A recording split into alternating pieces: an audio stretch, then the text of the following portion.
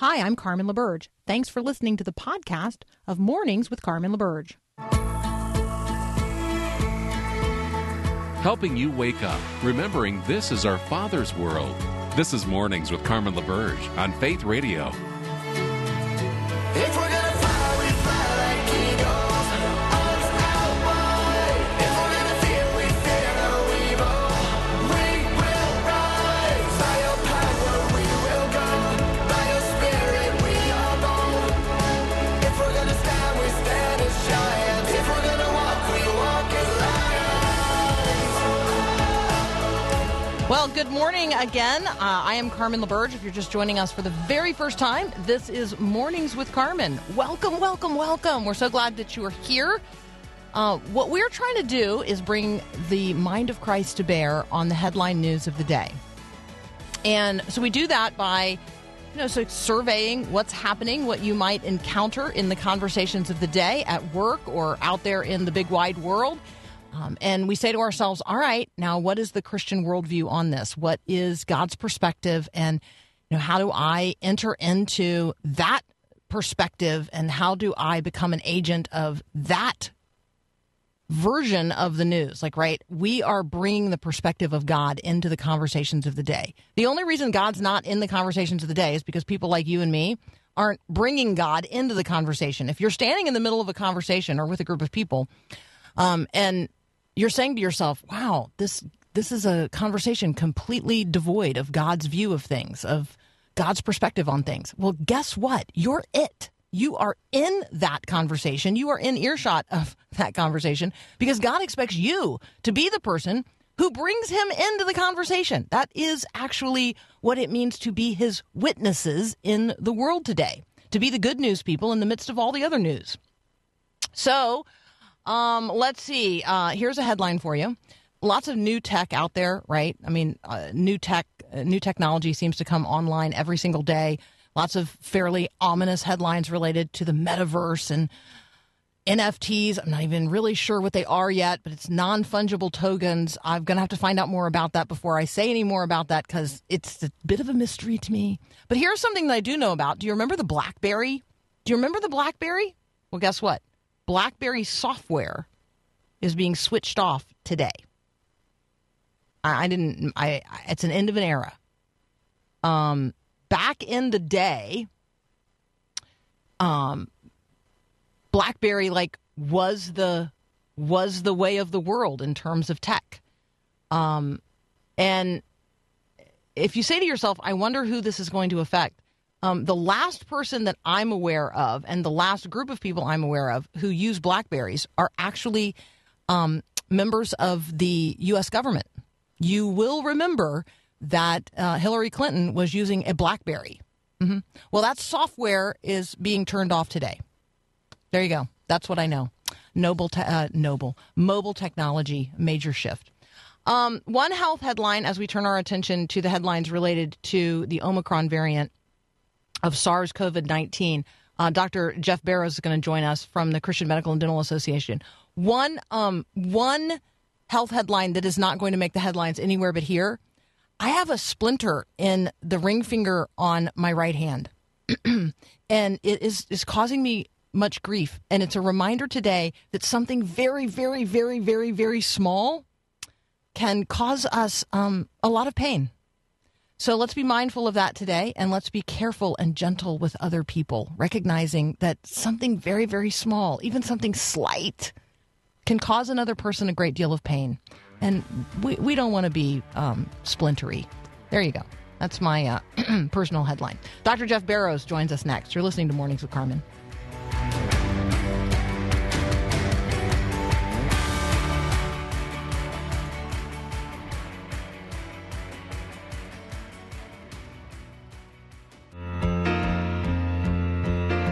Doctor, my eyes have seen the years and the slow parade of fears without crying. Now I want Dr. Barrows, welcome back. Good morning.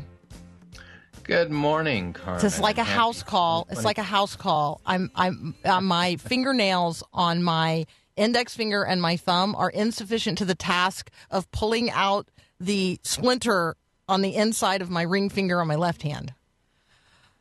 Yeah, you need somebody with good eyesight and a nice pair of tweezers, a good light, and just kind of grin and bear it. I know. Instead, I'm in my studio and by myself, and I wish someone with good eyesight and a good light and some tweezers were here, but that's not happening. So everyone just lift up a quick prayer that I don't press it further in, because that's, of course, the issue. That's, of course, the risk I'm now running. Don't want to do that. All right. Tell us, give us an update on Omicron, because we're hearing lots and lots of things related to this variant of SARS COVID-19, I think is the way I'm supposed to be saying it. So what is the Omicron variant update today?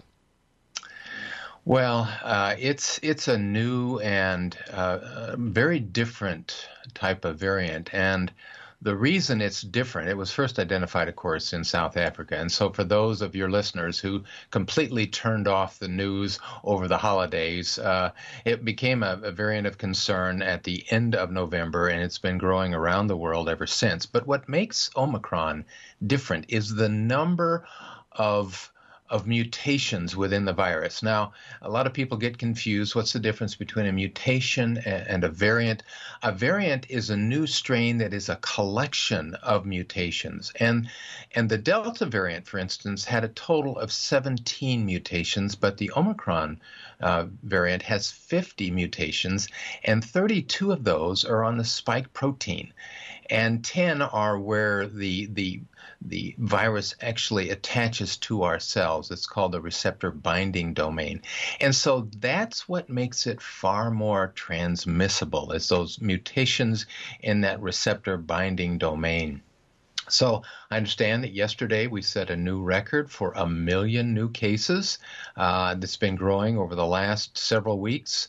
That's the bad news. The good news is that the cases tend to be more mild. And one of the reasons we're seeing that is that with this new set of mutations at the receptor point, this virus doesn't want to attach to lung tissue as much as the previous variants. So it's causing less incidence of pneumonias. It's causing more bronchitis, and so people are getting less sick, which is obviously good news. But with the huge increase in cases, it's really still threatening to overwhelm the healthcare system. Now, regarding the vaccines, you have to remember that our immune system has two different arms to it. First is what everybody hears about, and that's the antibody arm. And I kind of look at that as our frontline soldiers, the snipers, so to speak, the first that encounter the enemy. And it's the antibodies that protect us against that initial infection. But the second part is the cellular immunity, and that's critical. That's kind of like the main army with the tanks and all the fighters gathered together. And that part of our immune system is out to destroy the virus once it gets into our body. So the good news is that vaccines stimulate both arms of our immune system, but the antibody arm tends to lessen a lot quicker, and it has lessened against Omicron. And that's, again, because of the new mutations on the spike protein. So studies have shown a significant reduction in the ability of antibodies to fight Omicron, especially if you just have a 2-dose vaccination. But if you happen to have had a booster in addition to the 2-dose vaccination, you're likely to have a good, strong antibody arm in terms of fighting Omicron. But regardless, in terms of our cellular immunity, it's still very strong. It doesn't alter that much with the new variants. So that's why fewer people are getting into the hospital, especially if they've been vaccinated and boosted. So it's important to get the vaccination. It's important to get a booster if you qualify. And some final good news is that if you happen to get an infection with Omicron, but you haven't had the Delta variant, you will actually have far greater immunity to the Delta variant after being infected with Omicron. So a little bit of good news in the midst of all this increase in infection. So testing is been a huge conversation over the holidays. Who's getting tested? How often are they getting tested? How are they getting tested? How effective are the tests? And now everybody's going back to school, and there are some school districts that are like requiring kids to be tested for reentry. And I'm thinking to myself, okay, so you test them today. Does that mean you're going to test them again tomorrow? Like, you could show up any day and this be an issue. And with 48 million school-age kids in America, you're going to run through those rapid tests pretty fast, even if there are 500 million of them. Yeah, and hopefully they are replenished within our drugstores and various stores in the next few weeks. But that brings up a good point, and that is, when is the best time to use these at-home tests? And that really is any time you've had a close exposure to somebody who you know then had a positive, and you want to answer the question whether yourself or some family member is possibly contagious. That's when you want to use the tests. And unfortunately, these new tests, even those that have been relatively recently approved by the FDA, they use antibodies. They are using antibodies that are grown in the laboratory, and because the Omicron again is altered from the original ancestral virus, these antibodies are not working quite as well, and so we are seeing some diminution in the sensitivity of these tests. But there are a couple of new ones that have been just released. One is called the Clinitest Rapid COVID-19 Test. That has been shown to have some sensitivity with against Omicron. So has the Biosensor COVID-19. The iHealth COVID-19 is a very good test, but still we don't have a lot of experience with COVID-19. And I will finish up in terms of tests. There is a new test that I think is exciting if money is not an object. It's unfortunately very expensive, but it's extremely accurate. It's about as good as the PCR test. And that test is called the Q-COVID test. It costs you got to pay $250 for a reader and then $225 for 3 tests. So it's not for those that don't have a lot of money. But if money is no object and you really want to make sure you and your family members don't have COVID, I would look at the Q-COVID test because it uses a nucleic acid amplification test. It's very close to the PCR and very accurate. We rely on you for all the good sciencey stuff, and I like the word Can you say that one again, where it's like diminished, but it was different than that, because that was a good word. I wrote it down, but I don't know how to pronounce it. Diminution. Diminution. All right, diminution is the word of the day in this segment with Dr. Jeff Barrows from the Christian Medical and Dental Association. When we come back, he's going to talk with us about some changes in 2022 related to the law and medical billing. You're going to want to know about this. We'll be right back. Give me faith like Daniel in the lion's den. Give me hope like Moses in the wilderness. All right, we are continuing our conversation with Dr. Jeff Barrows, who is so patient with me in my non-sciencey brain. I genuinely appreciate it. So you can check out what's happening at the Christian Medical and Dental Association, cmda.org. Jeff, tell us what is happening this year in relationship to how the laws have changed in those surprise medical bills that we might have gotten in the past. Yeah, that is a very important change, and it started on January 1st. It was part of the Consolidated Appropriations Act that Congress passed at the end of the year. And a portion of that is called the No Surprises Act. And it addresses, I think, a real problem in healthcare that we've had. And to give an example, I ran into this when I was practicing OBGYN. You know, I would set a patient up for an in-hospital surgery, hysterectomy or whatever. And I would talk to them about the fact that the hospital is going to have fees. I would, of course, have fees. But I didn't know what the fee was for the anesthesiologist, which is the person that would put the patient to sleep, the pathologist who's going to look at the tissue under the microscope and evaluate it for cancer. There may be a radiologist fee. So all these extra doctors are taking care of the patient, but they never actually meet that person. They never talk to them. They never have any interaction. So they would get back home from, say, a routine hysterectomy, and they'd start getting all these surprise bills from these other doctors that they didn't know who they were. And so this particular act gets rid of that. What it does is it forces hospitals and clinics to consolidate bills together and be more upfront with the patient as to what to expect when they go into a clinic or a hospital for a procedure, so that they'll know ahead of time. Now, the patients still have to pay all the co-pays, all the deductibles, and their normal other healthcare costs.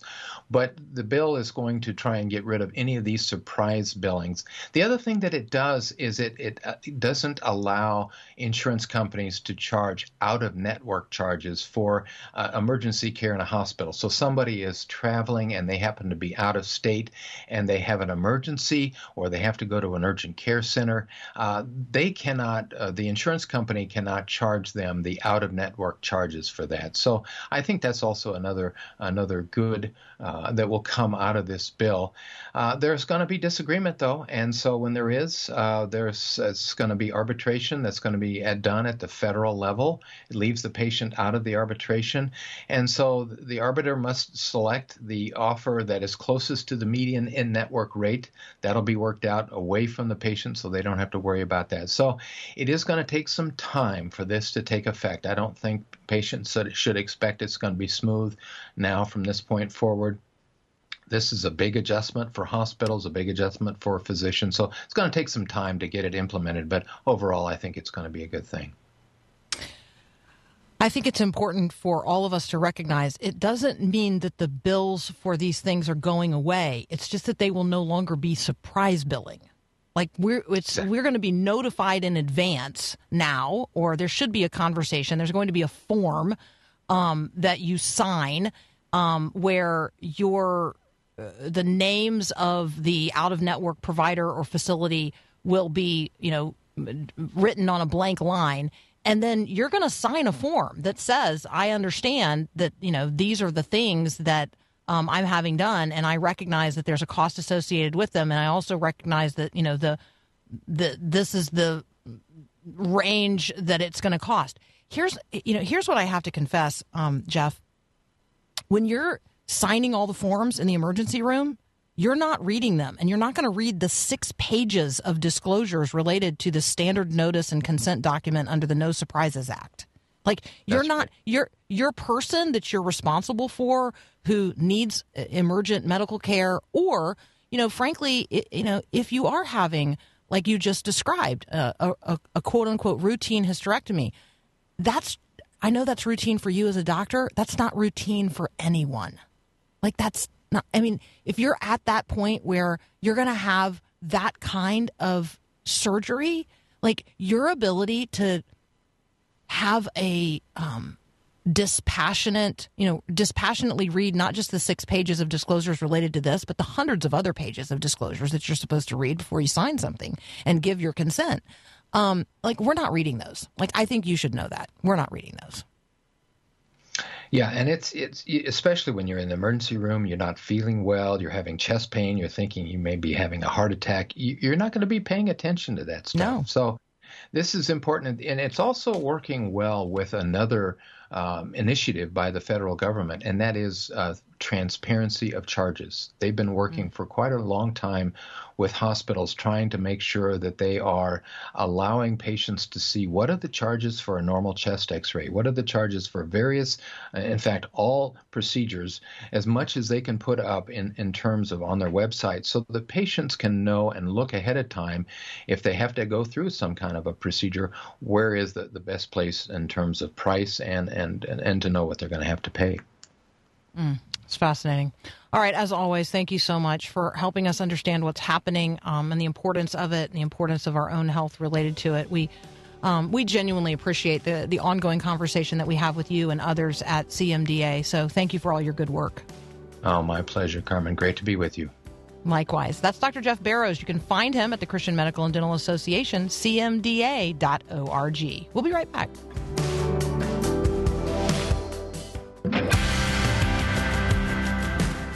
Alrighty, what is your favorite holiday food?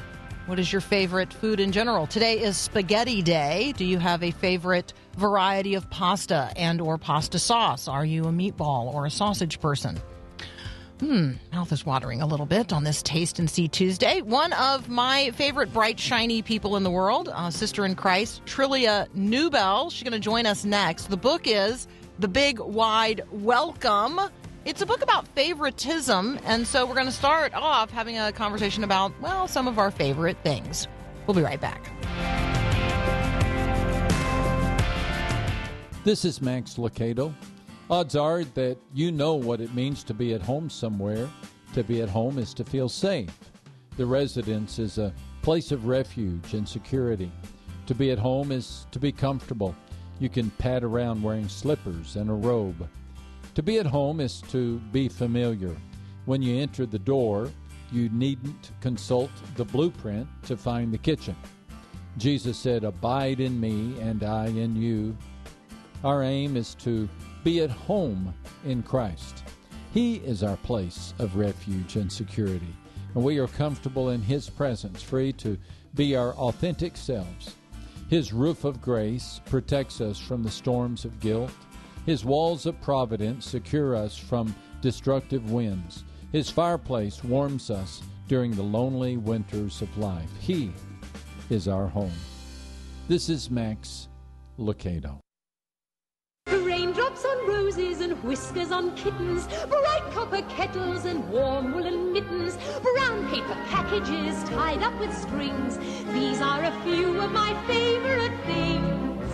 Well, in the list of some of my favorite people, Trillia Newbell. She is back. She is an acquisitions editor at Moody Publishing, and she is an author herself. She comes to us today sharing The Big Wide Welcome. Trillia, welcome back to Mornings with Carmen.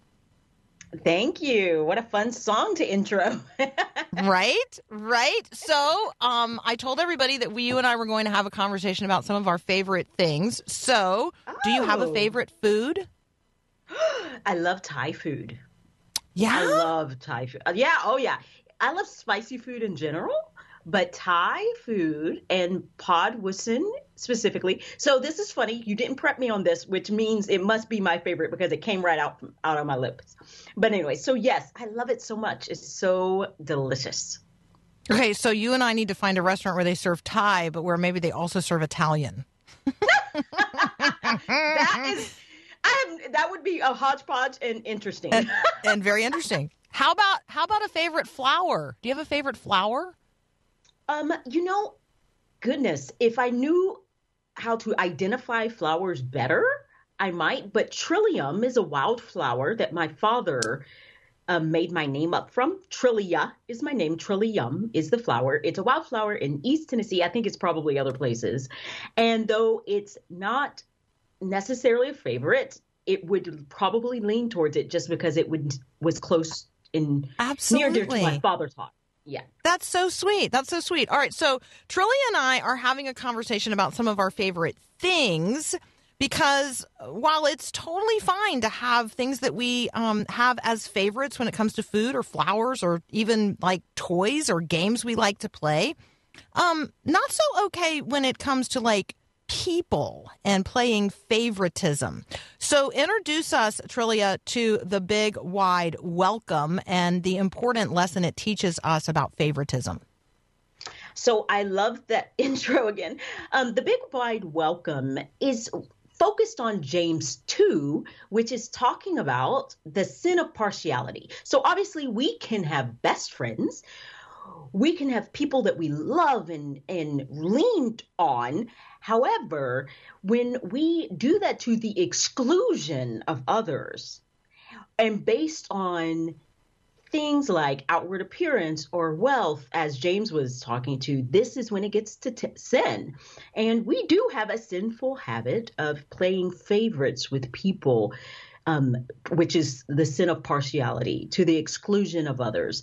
And that is the Big Wide Welcome. It's helping parents teach kids how to love all people like Jesus did.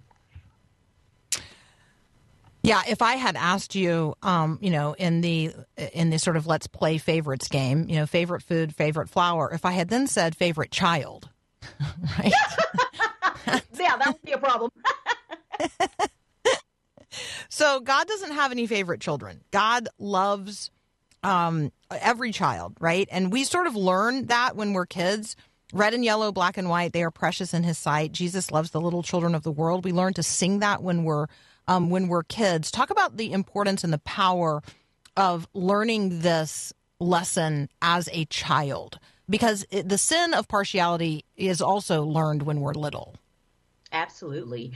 Well, there's a lot of reasons why I think it's just so important to instill this in children. One, I actually think the ultimate lesson is that Jesus loves us, that he loves. When we think of that, of how God doesn't play favorites, how God isn't partial based on our good works, based on our skin, based on all these things, that helps children to know that they can go to the Lord and that they are worthy because God has counted them worthy. I think that's one of the ultimate lessons, but also it helps children to look around and learn how to love people. Because these are people made in the image of God, they are important to the Lord. So they're not going to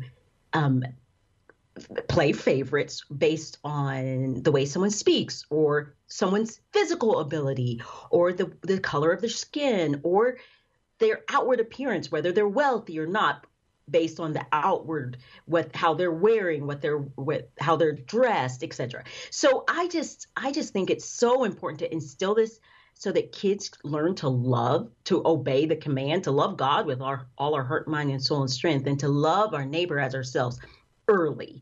We're going to sin. We're going to fail. We're going to mess up in this area. But it's like a muscle, as we're building that muscle to love people early, I think it's only going to help as they get older. Trillia Newbell helps us not only find our muscles, some of the ones that are totally undeveloped in terms of love of others and the ethics of what it means to live as Christians in a beautifully diverse world. She is a bright, shiny Christian sister, and I just love her. You should be following her on Instagram or Twitter at Trillia Newbell. Her brand new book is The Big Wide Welcome, and it is a book about James chapter 2, and it is written for children, maybe, reading to kids as little as 3, and then certainly having your early readers reading it to you when they're, 6 or 7. So it's a read to book, and it's also a learn to read book. And I think it's a book about learning to read ourselves and preventing favoritism, identifying it when it does exist, and then equipping us to become people who recognize the beauty and the value of every other person. That we may see like kinds of people, but Jesus sees every person as one of a kind. And that's the love that he has for us, and then in turn the love that we are to have for others. Trillia and I are going to take a very brief break. When we come back, we're going to talk a little bit more about this. I'm going to ask her for some practical ideas, that we can use at home or with our kids or in our churches to address some of the root issues related to favoritism. That's up next here on Mornings with Carmen. You were standing with your arms wide open, even in my deepest. All right, let's stand with arms wide open to the world for whom Jesus extended his arms wide open as well. We're talking with Trillia Newbell. We're talking about her brand new book, The Big Wide Welcome. It is a children's book, but it's a good book for children of God of every age. It comes to us from the Good Book Company, and we love them. James chapter 2 is the Bible passage that is brought into focus in this book, and we are talking about favoritism, the sin of favoritism, and what it looks like to be people who extend the big wide welcome in the same way that Jesus has extended it to us. So Trillia, talk with us maybe about the way Jesus welcomed people. Maybe there's a story that comes to your mind that illustrates just how big and wide the welcome of God is in Jesus. Gosh, where do I begin? There's lots of stories. The Samaritan woman, obviously, is one of the You see it. I mean, he's crossing gender lines. He's crossing cultural lines, religious lines. There's so much in that. But I was just reflecting on in one of the pages in the book, the illustrator drew these hearts with all these various people that represent stories in the Bible, and I was thinking about one of them in Mark 10.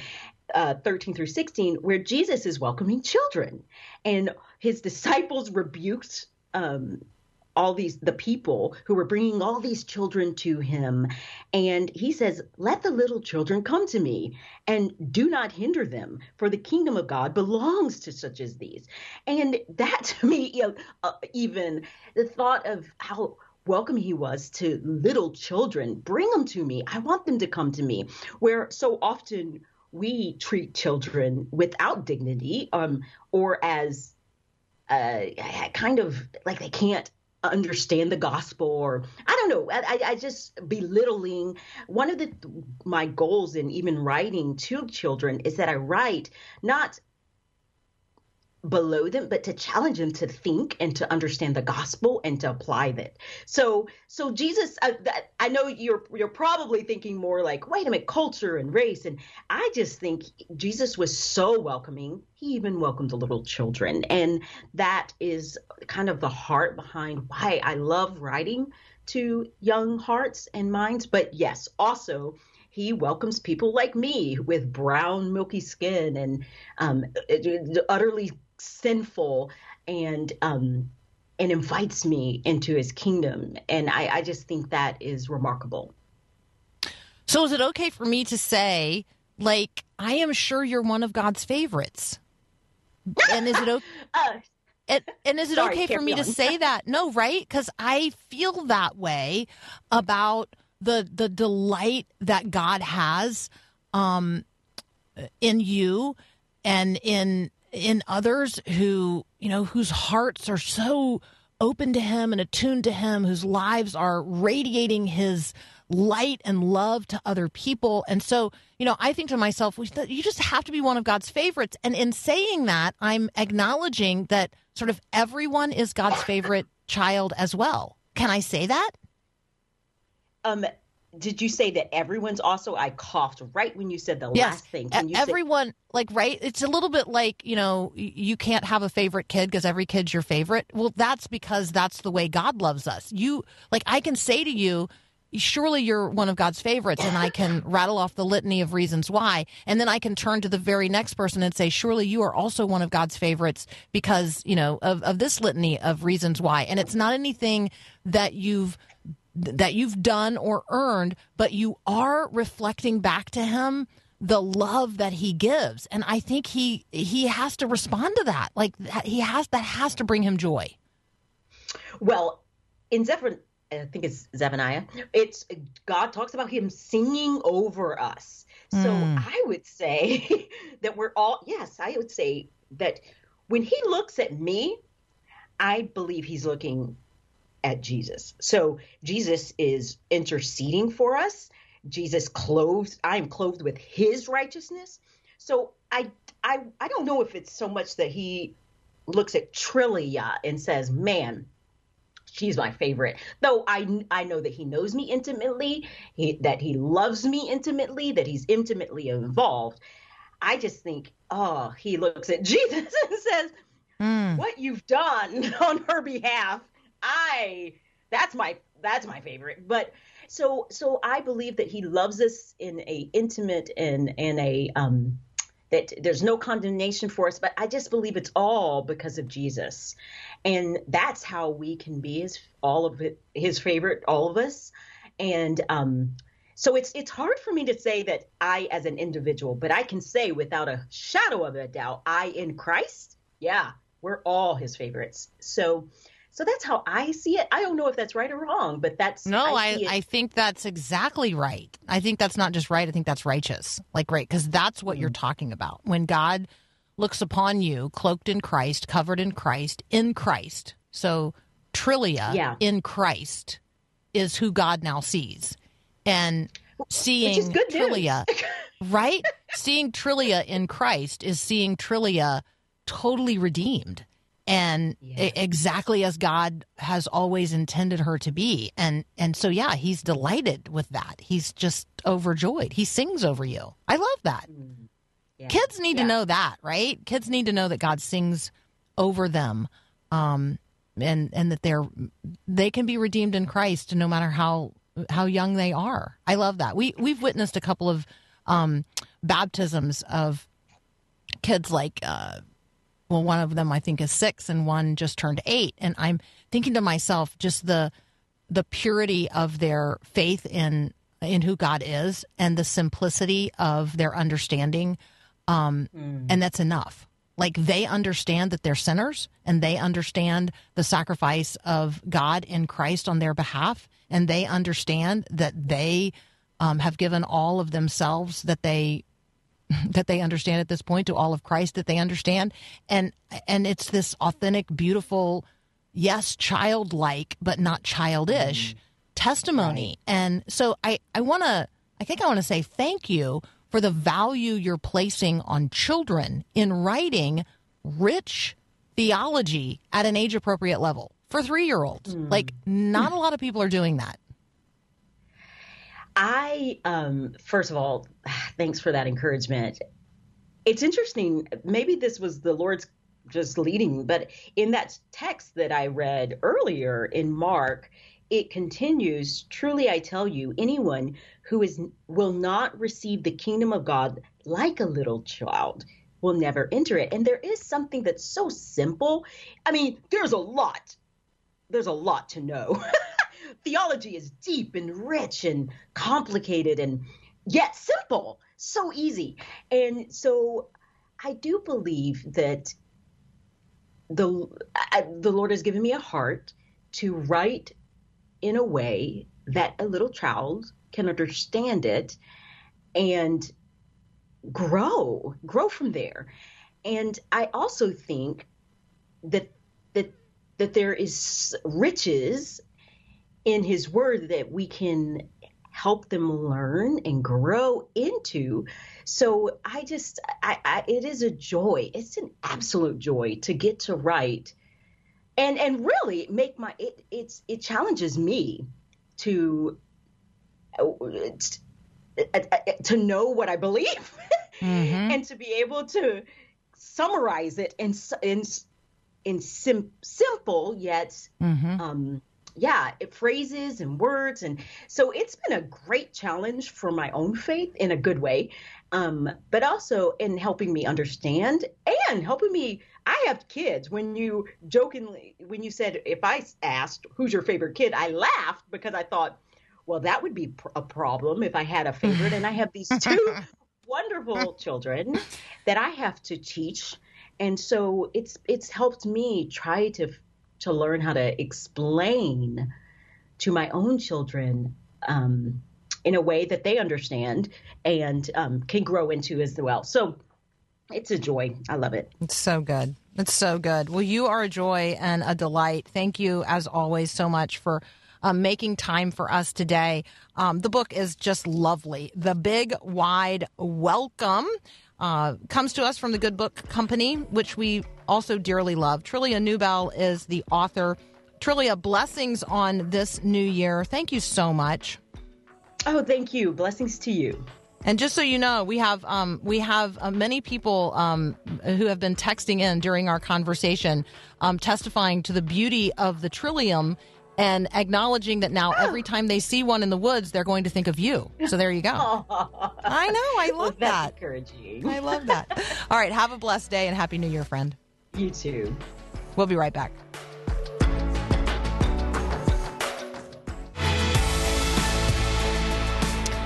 All right, we have an observation from Patricia, who talks about the number of places that she's lived and how uncomfortable she grows when somebody asks her, which of those 7 states that you've lived in, which one of those is your favorite? And she says, the question makes me nervous, kind of like asking which one of my 5 children is my favorite.